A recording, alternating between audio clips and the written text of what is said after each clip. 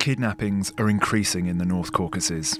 First, a UN worker in Chechnya, then a team from ICRC in Georgia, and now, on the 12th of August 2002, MSF Switzerland's coordinator in Dagestan, Aryon Erkal. The Swiss section puts out 2 press releases announcing his kidnapping and the suspension of all MSF activities in the North Caucasus. The kidnapping occurred in Makhachkala around 10 p.m. On his way home, the MSF car was intercepted by a local vehicle with 3 men on board, 2 of them being armed, and Aryan was abducted and pushed into another car. MSF is extremely concerned about this incident and demands the immediate release of Aryan in good condition.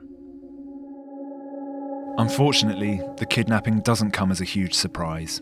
The risk of hostage-taking has been going up for months. Well, at the time, all the warning lights were flashing. We were waiting for something bad to happen. There had been already Nina Davidovich who was kidnapped, and we could feel the pressure. After the initial demands for their employees' release, MSF stopped talking to the media about the case for fear of endangering Aryon or their other operations in the region. In the days following Aryon Erkal's kidnapping, a crisis cell is set up at MSF Switzerland to handle his case. The section's operations director travels to Dagestan to do some digging into what happened in the days beforehand. As with Kenny Gluck's kidnapping last year, there's speculation as to who has taken Aryon Erkal and why. In October, Chechen rebels hold 700 people hostage in the Dubrovka Theatre in Moscow. Russian Federation special forces used gas to try and end the kidnapping after 3 days, but more than 100 people die and the rest are taken to local hospitals which are totally overwhelmed and unprepared to receive patients suffering from this type of gas poisoning. 2 MSF doctors do what they can to help on the ground and witness the ineffectiveness of the Russian authorities in helping the victims. But there's reluctance from some in MSF who worry that even the organisation's presence helping in the crisis might impact on Aryon Erkal's case. And so MSF decides not to make a public statement about what the team sees that day. Gabriel Trujillo is MSF France's coordinator for the North Caucasus and is in Moscow at the time of the siege. Our 2 doctors went to the hospitals and witnessed the scale of the disaster. Several of the Russian doctors had fallen into coma. There weren't enough respirators, so they had to do mouth-to-mouth resuscitation, and they had poisoned themselves. People had arrived more or less unclothed, and there were no sheets, no blankets, no toilet paper, no water, no soap, not to mention medicine. It was a bit apocalyptic. We were lucky to get our 2 doctors into the hospital to lend a hand. After that, the administration was quick to close all doors. There were people in MSF sections that were against our doctors being involved in the theatre siege business because of Aryon Erkal kidnapping. They said it had nothing to do with us, that we shouldn't get involved. Our doctors went ahead anyway, and perhaps we could have done more. With still no word on their colleagues' health or whereabouts, every move can potentially hamper the chances of Aryon Erkal being found alive.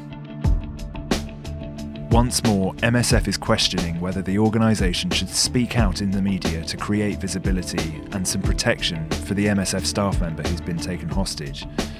Or should MSF remain as discreet as possible so as to avoid a rise in their colleagues' so-called market value? Similarly, should MSF take active steps to secure the hostages' release by publicly pointing out a government's responsibilities, negligence, or even complicity when a kidnapping occurs on its soil? Or should it not enter into these conversations to avoid the potential for a government to dig in its heels? Lastly, should the organisation continue to publicly denounce the violence inflicted on people in the region at the risk of radicalising those responsible for the kidnapping and place the hostage's life in danger? This is Speaking Out, War Crimes and the Politics of Terror in Chechnya, 1994 to 2004, a podcast by MSF. I'm Nick Owen. Episode 9, Speaking Out in a Time of Kidnapping. Today, we say enough. Even war has rules. 500 000 civils massés le long de la frontière risquent d'un jour à l'autre d'être repoussés. Stop the bombing of defenseless civilians in Chechnya. It should not be a scientific research for that. We know that those people are dying.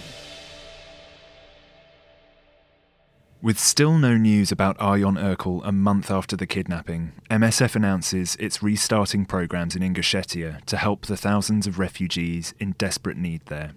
In November, MSF puts out another press release to mark 100 days since Aryon's abduction. The cautious approach to speaking out in the media is designed to not jeopardise his release. However, it doesn't seem to be getting the team very far either. MSF France's former coordinator in the Caucasus, Steve Cornish, is made the Swiss section's representative in Russia because of his role in the search for Kenny Gluck when he was taken hostage last year. As time ticks on, many expect the worst.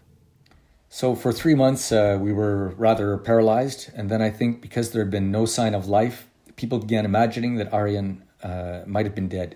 At first, we were quite frightened of saying anything at all, but that faded after a while. The realization came when everyone agreed there was no other option than to speak out. With no signs of life, MSF decides to change its strategy and raise the visibility of the kidnapping in the media, hoping to increase pressure on the Russian authorities. The Erkal Crisis Cell draws up a communication plan, and the first stage starts in early 2003. On a cold February day in Moscow, the president of MSF International, Morten Rostrup, holds a press conference with Aryon's father and brother and the Dutch ambassador to Russia. Aryon's family and the Dutch embassy present the kidnapping as a purely criminal act, while MSF highlights the political dimension and a lack of results on the part of Russian and Dagestan authorities. Rafa Villa San Juan is MSF International General Secretary. Morten's press conference marked the start of a much more political phase in our communication strategy. In fact, it caused considerable tension inside the organization. After 6 months without any news, we were beginning to understand that the Russian government wasn't at all put out by this kidnapping. We couldn't carry on like that. That's when the communication strategy split. 2 ideas emerged. On the one hand, the idea that we should continue being very diplomatic with the Russian government. And then the other one, the idea that whoever the kidnappers were, the Russian government had a responsibility, and more to the point, the ability to get him released. And so that's where we should apply pressure. This is where the big divide between MSF Holland and the rest of the movement involved occurred. My opinion was, and it is still, that communication doesn't kill at all. In fact, it makes people face up to their responsibilities. 3 weeks later, on Aryon Erkal's birthday, MSF launches a worldwide petition demanding that the Russian and Dagestan presidents do everything in their power to secure the hostages' release. The petition was meant to be launched at the press conference in February, but the Dutch Foreign Affairs Minister asked for it to be postponed, fearing it may be seen as overly aggressive towards the Russian authorities.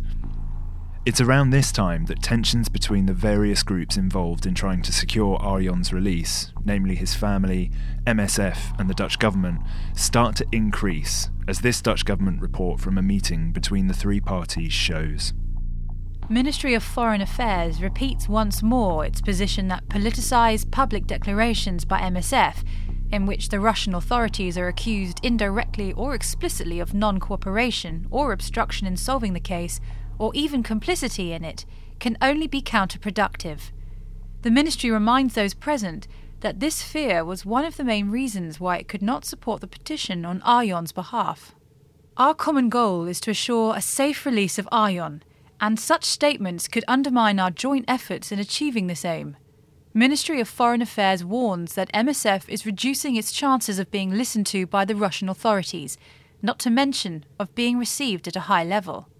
Aryon Erkal's family say they're pleased with the petition campaign, but ask MSF not to raise the pressure or increase irritation on the Russian side. They stress that they want to be thoroughly consulted before MSF plans to increase pressure, not after. In late March 2003, representatives of the Dutch Foreign Ministry pass on proof to MSF and the Erkal family that Aryon is still alive.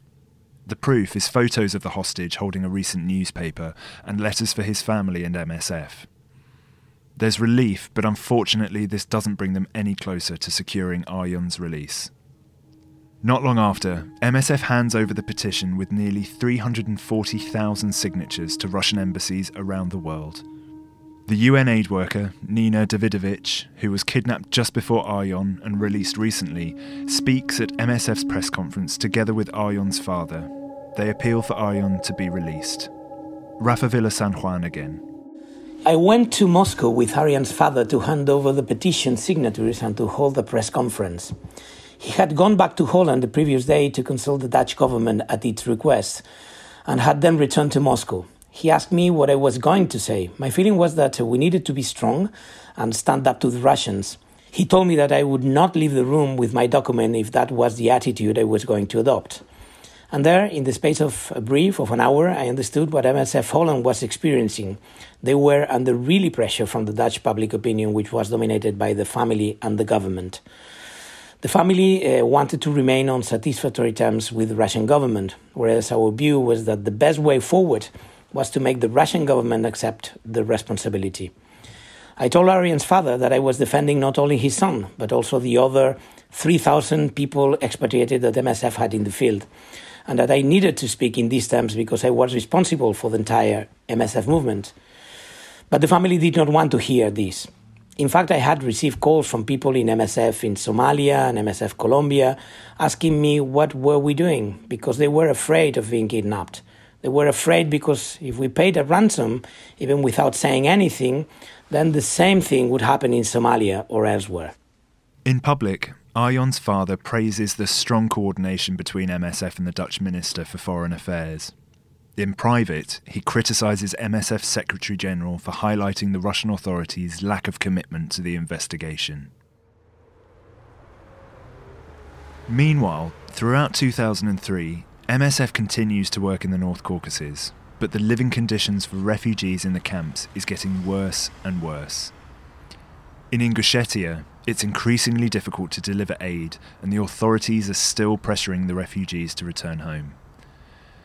Many international staff want to speak out, while some of the Caucasus staff aren't as keen as they worry about the consequences.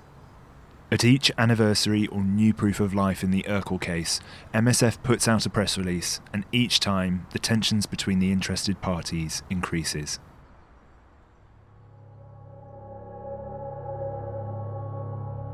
A year after Aryan's kidnapping in the Dagestan capital, MSF launches a media campaign openly criticising the Russian investigators' ineffective search. It's a scandal that after 1 year, our colleague Aryan Urkel is still detained, says International President of MSF, Morten Rostrup, in a press release. He continues, "This can only be attributed to the mishandling of the investigation and a lack of commitment by Russian authorities. The presence of 2 intelligence agents at the scene of the abduction and the fact that they stood by while Aryan was kidnapped should surely increase their motivation to resolve this case. However, to our dismay, the investigation was halted in November 2002 and only reopened in May 2003. We were not told of this, but instead authorities kept assuring us they were doing everything to secure Aryan's release." The Dutch Foreign Affairs Ministry breaks off all contact with MSF for several weeks after this release. Internally, there's disagreement as well. Steve Cornish at MSF Switzerland is on leave when the campaign is launched and is unhappy about it. He's been following a lead and feels the new campaign means it's now dried up. However, most of MSF is behind the organisation's decision to speak out. MSF Switzerland's Director of Operations' words have been voiced up. For each communication operation, there were discussions among the sections. It had been decided at international level that our section had the right of veto, which meant that we could veto communications if we deemed them dangerous or counterproductive in regard to current activities or negotiations. It was well respected. As the year rolls around to 2004, more leads on Aryan's whereabouts start to emerge. However, in February, after several weeks of almost total silence, the failure of several leads and worrying rumours circulating about Aryan's health, the Urkel Crisis Unit and the International Follow-Up Committee relaunches an action plan for diplomacy and public communication. But there are intense debates and differences of opinion as to whether now is a good time for MSF to publicly pressure the Russian authorities. MSF Switzerland's Director of Operations words have been voiced up. Some people had said they saw a video of Arjen looking unwell and being abused. It's clear that this type of information had upset us quite a bit. We were trying to get this video, which we had never received. At that point, supported mainly by Jean-Hervé Bradol and Rafa Villa San Juan, some of us started to say that we needed to be more aggressive, that it wasn't enough to just ask questions. There was a lot of resistance among all the other players. Some pretty stormy meetings took place at international level, including a major discussion with all the executive directors and the international office to determine our communication strategy. Jean-Hervé and Kenny Gluck got into a big shouting match, but finally the decision was made to proceed. In the end, they decide to accuse the Russian authorities publicly, but without naming any names. On the 18-month anniversary of Arjen Erkel's abduction, MSF puts out a press release. MSF believes that the absence of any progress in the case is a clear indication that a firmer political commitment is needed by the Russian federal and local authorities to ensure the safe release of Arjen. The Russian authorities have repeatedly expressed their commitment to solve this case, but so far this has yielded no concrete results. The recent arrest of the investigator in charge of Arjen's case only further erodes MSF's confidence in the investigation. Therefore, we urge the Russian authorities to live up to their commitment and secure Arjen's safe release, said Dr. Rowan Gillies, MSF International Council President. In late February, the Erkel family's lawyer threatens MSF with legal action if it doesn't halt the communications campaign. The family feels that all this media activity is hampering Arjen's release. On the 4th of March, MSF Switzerland's General Director sends a letter to Arjen's father, Dick Erkel. In it, he explains that MSF understands Dick Erkel's reservations, but it still intends to step up the pressure to highlight the fact that the Russian and Dutch authorities aren't doing everything they can to secure his son's release. However, MSF Switzerland's General Director doesn't make it clear what sort of statements MSF would be issuing in the following days. Dr. Jean-Hervé Bradol from MSF France. His words have been voiced up. I'd agreed to take this public stand on one condition, that the family be truthfully informed beforehand of what we intended to do. And it never occurred to me, once I had written the draft, that the letter would be so bad, and that the only condition I stipulated would not be respected. When I saw the contents of the letter that was finally sent, I was furious. I understood why the family was so indignant. The letter gave them no idea of the type of public statements that were to follow. In trying to keep the Dutch happy, we created confusion. MSF Switzerland's Director of Operations. Again, his words have been voiced up. We had a major problem with the family. They were dead set against all forms of communications. They were influenced by the Dutch government, which wanted to use diplomatic channels and was hostile to all communication. When we dared speak up a little, Arjen's father threatened to take us to court if his son died. For us, it was an important factor to be taken into consideration. We could not go against the family's wishes and say anything and everything. From the outset, people with experience in managing kidnappings told us that it was crucial to have the family on our side, but we never managed it. From March 2004 onwards, a more offensive strategy is launched, based on information from private investigators and a journalist from an independent Russian weekly paper. In an interview with the French newspaper Le Monde, MSF France's president, Jean-Hervé Bradol, makes even more specific accusations and now points to the involvement of the Russian secret services.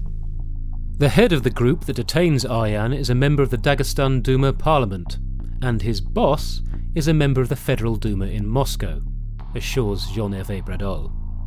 The president of MSF says he holds this information from various sources, including from members of the forces, military, FSB, ex-KGB, police, local and federal, and has done so for several months already.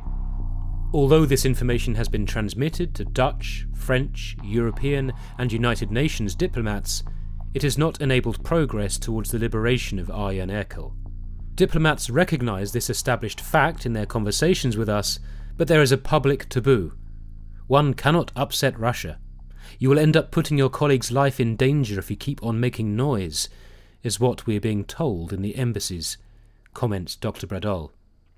Although silent until now, the humanitarian organisation has decided to lift the taboo. The investigation on the kidnapping of Arjan Erkel is officially at standstill.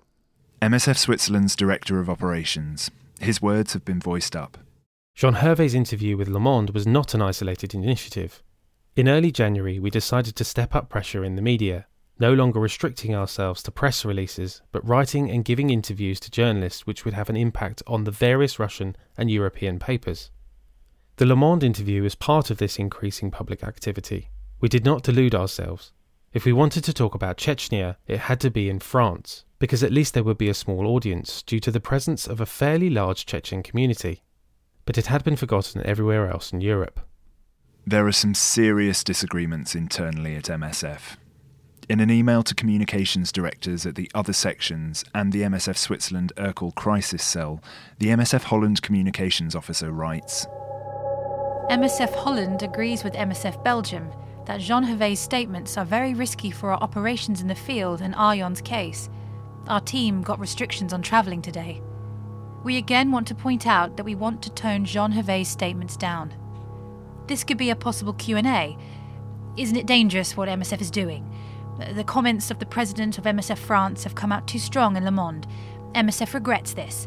MSF can and will not accuse anyone. There still hasn't been any direct contact with the kidnappers. We do not know who is holding him. What was written in Le Monde reflects previously expressed speculations by other analysts, which were already published in various media months ago. The MSF cannot confirm this or any other scenario. The reports are, however, very worrying, while at the same time no clarity has been given by the Russian investigation authorities. Just to illustrate, Moscow correspondents are phoning me up, stunned by the statements by MSF. FYI, in Russia, the headline is MSF accuses Russian authorities of kidnapping its aid worker, and asking us if we realise how dangerous this game we are playing is, and how are we going to repair this damage. MSF France's General Director writes to his counterparts in the other sections. I'm really upset to see individuals and specifically communication representatives not doing what was decided at ExCom level. That is the group of General Directors of MSF sections, or by the crisis cell dealing with this terrible affair. I find unacceptable the mails and attitude explaining that we should change from the current strategy decided by Geneva, and, if I'm right, supported by ExCom, that the statement of one MSF president is not an MSF position, and that journalists, in a proactive way, should be requested to stop communicating on Arjan case. The next day, Arjan's father criticises the MSF campaign in an interview with the Dutch radio station Radio 1. I do wonder whether it contributes to the safety of people in the field that kind of information is shared, he says. MSF Holland president writes to her French counterpart. In terms of responding to the media, we do realise that MSF Holland has to respond to the public story of a troubled relationship between Arjan's family and MSF. A situation where media and family irresponsibly exploit details, such as MSF is not prepared to send medicines to Arjan. This on top of the accusations we're ignoring the family's request for silence, and the danger, they believe, which comes from our accusations. I do not have to explain to you that immediately donors started to call and cancel their funding commitments. It definitely does not help to mobilise the Dutch politicians. MSF Holland is having difficulty supporting MSF's stance publicly. Both Arjan's family and Dutch civil society back the Dutch government's use of silent diplomacy. The Dutch authorities say that MSF is making their attempts at silent diplomacy more difficult. Some parties think that since MSF has no proof to support their accusations, it should refrain from broadcasting them. And there are other more structural problems too. MSF Holland Executive Director Austin Davis. So the primary problem was you had this guy, Arjan Erkel, who was a Dutch national. He was employed as a coordinator by the Swiss section. And so the Swiss had the managerial authority on the case. But obviously the real interest, the blow-up was in Holland. So whilst MSF Holland was trying to keep this an international humanitarian story, focusing on the people of Chechnya who were undergoing, one of the great insults, one of the great onslaughts in modern history. That's not what the Dutch journalists were there for. They were there for the human drama story of Arjen Erkel. And so what you have in any kidnapping case, the family is very important. And we spent a lot of time with the family. So it was MSF Holland that was principally dealing with the family at the beginning. And then the Swiss were principally dealing with the Dutch authorities. And the Dutch authorities were running a quiet diplomacy track. They wouldn't tell us much about it. They didn't have much trust for MSF. Well, I think, to be fair, actually, the Dutch government became increasingly irritated by MSF, and MSF increasingly lost faith in the efforts being made by the Dutch government, and the Dutch government managed to persuade the Dutch family that they were looking after their interests much better than the MSF section. And so the Dutch family refused to talk to the MSF Holland people that was their bridge, and said, you guys aren't making the decision anyway, we want to speak to the Swiss. And of course the Swiss were miles away, and they didn't have the time and the proximity to be able to manage the family. So the whole thing was going haywire in Holland. Austin does speak a bit of Dutch, but as he puts it, he is not Dutch by culture. In addition, many of those at the top of MSF Holland do not speak Dutch. I think 3 out of 5 of the senior management people were non-Dutch as well. And in this case, we were the ones interfacing with the international movement who were taking an increasingly radical stance opposing the Dutch government, and yet not facing the consequences of the backlash at home. And so you would get us coming back from these international fora where we had argued for a position and lost, and then coming back and having to defend a position that we didn't quite believe in ourselves to a very emotional office and a very emotional board. And it was very, very difficult. And I think the attitude of the Dutch government was inexplicably aggressive. I just don't know why. One of MSF Holland's operations directors in charge of programmes in the North Caucasus. His words have been voiced up. From the moment the crisis cell was set up, all responsibility for managing Arjen's kidnapping was taken off me. In my opinion, it was a very good idea to have 2 different teams, but their separation was a bit too drastic in this case. Not enough was made of the field team's knowledge.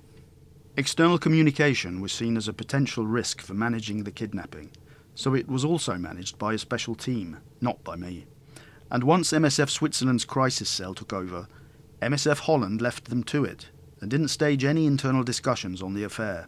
Only board and management team members followed what was happening. MSF Holland's crisis cell managed relations with the family, protecting it by adopting a very conservative approach, minimising risks.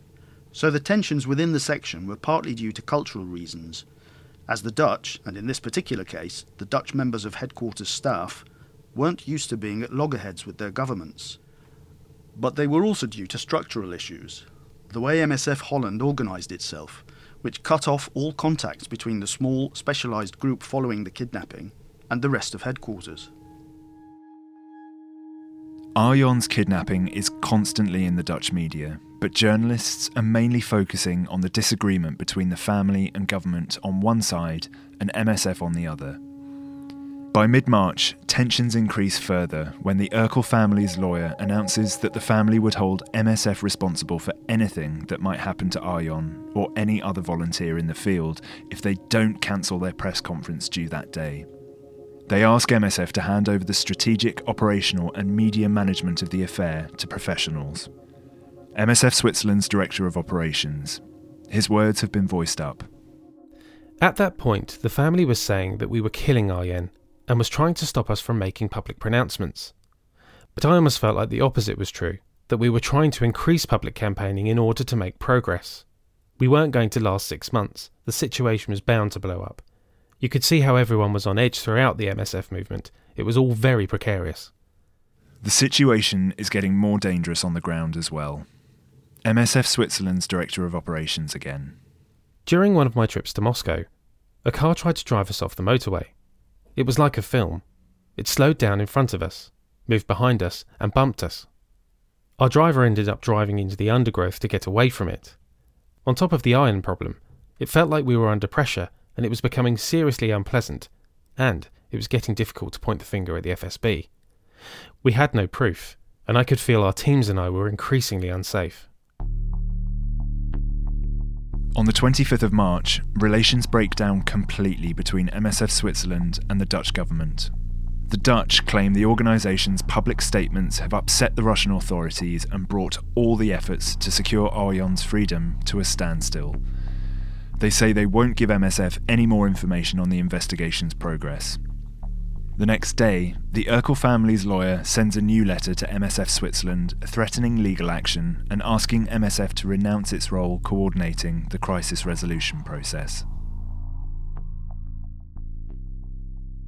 On the 8th of April 2004, MSF Switzerland's Urkel Crisis Cell sends out a message to the MSF Communications Network. Something's in the pipeline. We just received information that warrants a temporary, i.e. tactical suspension of all MSF communications on the case of Arjan Urkel from now, April 8th, until April 16th, 2004 latest. In other words, in order not to disturb new and imminent operational developments, we kindly request you to switch on silent mode concerning the case of Arjan Urkel. You will receive an update as soon as possible and according to circumstances, but latest on Friday, April 16th. Until then, please bear with us.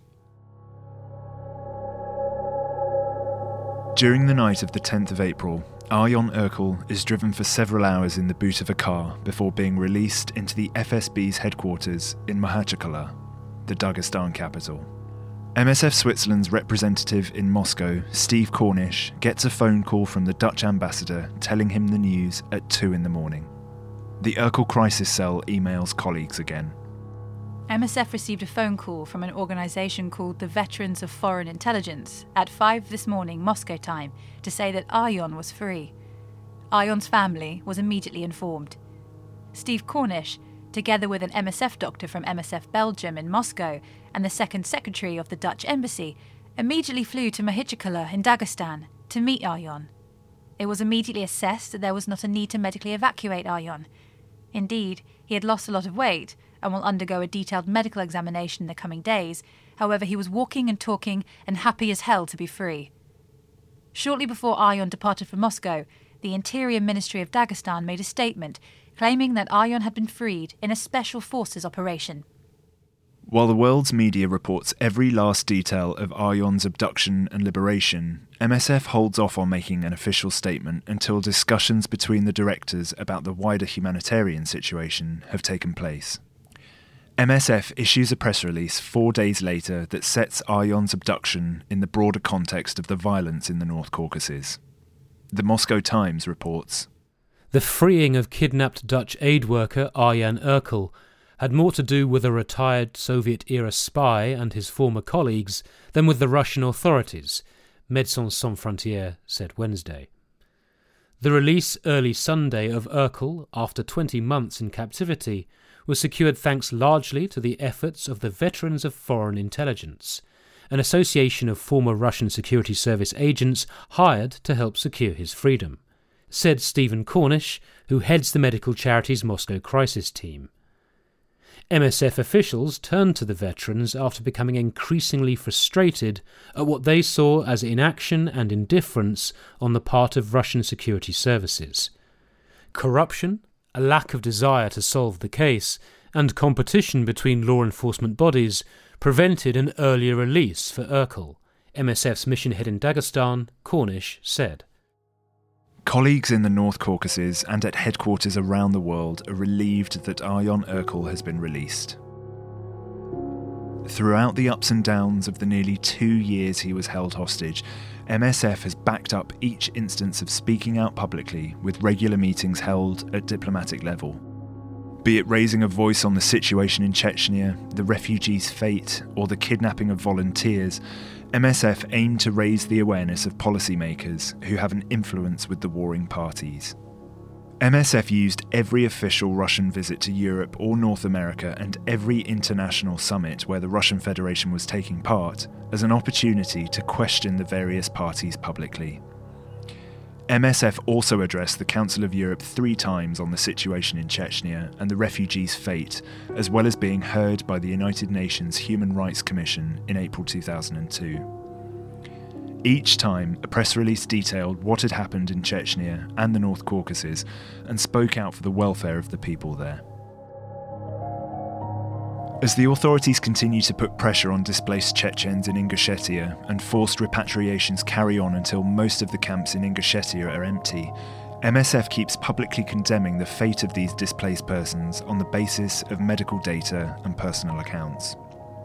After 10 years of warfare and so-called normalisation through terror, those at MSF reflect on what the organisations learned from these times in the North Caucasus.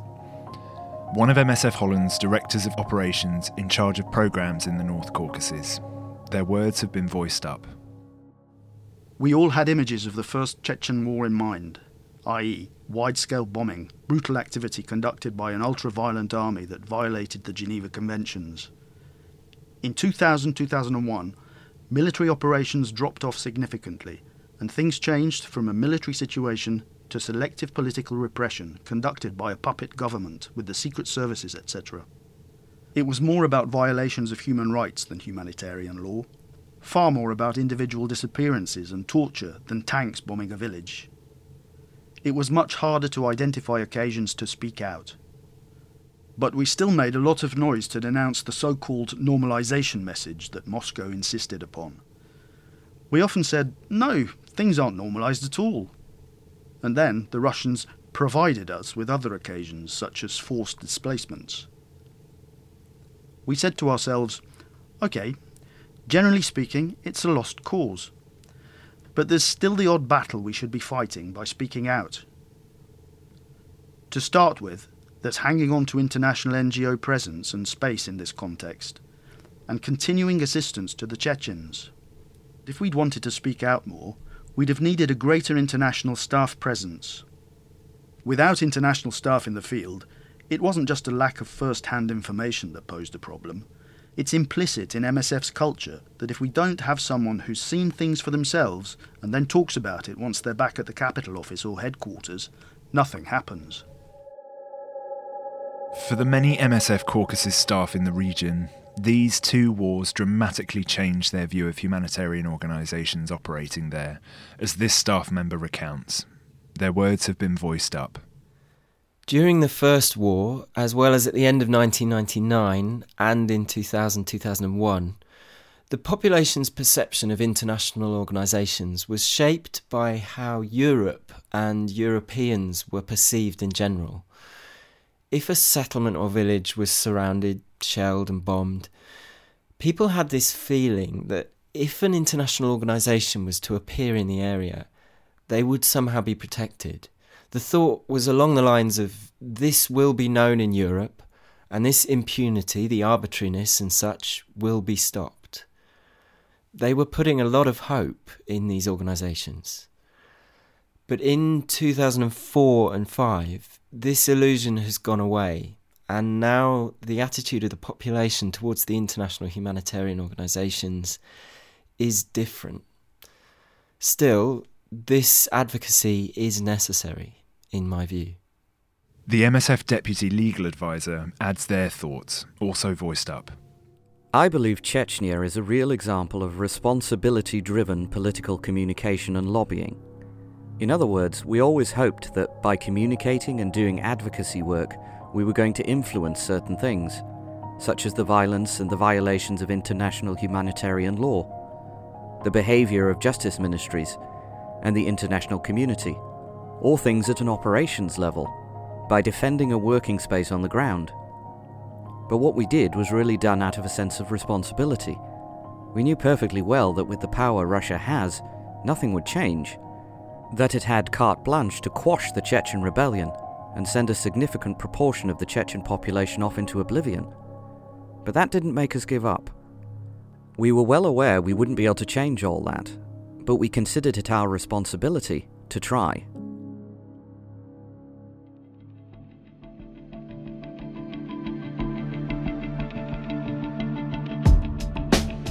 This MSF Speaking Out podcast is based on an original MSF case study called War Crimes and Politics of Terror in Chechnya, 1994 to 2004.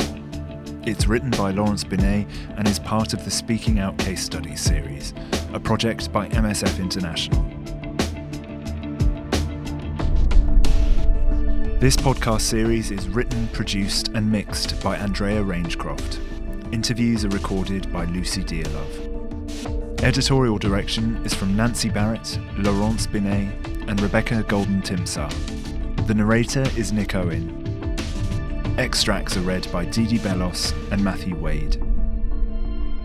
The voiceovers are by Michael Barrett, Christopher Bockman, Lucy Dearlove, Mark Fairclough, Kevin Halliwell, Clive Hayward, Chris Kellum, Andrea Rangecroft, Alex Vincent and Richard Westgate. The music is by Lost Harmonies and Peter Sandberg. A special thanks to Samantha Bolton, Dr. Eric Comte, Steve Cornish, Austin Davis, Dr. Alain Deveau, Jean-Christophe Dolé, Anne Fouchard, Dr. Eric Gomer, Graziella Godin, Michiel Hoffman, Rafa Villa San Juan, Gabrielle Trujillo, Dr. Bridget Vasset. To read the full case study and discover others, please go to our website, msf.org/speakingout. Thanks for listening.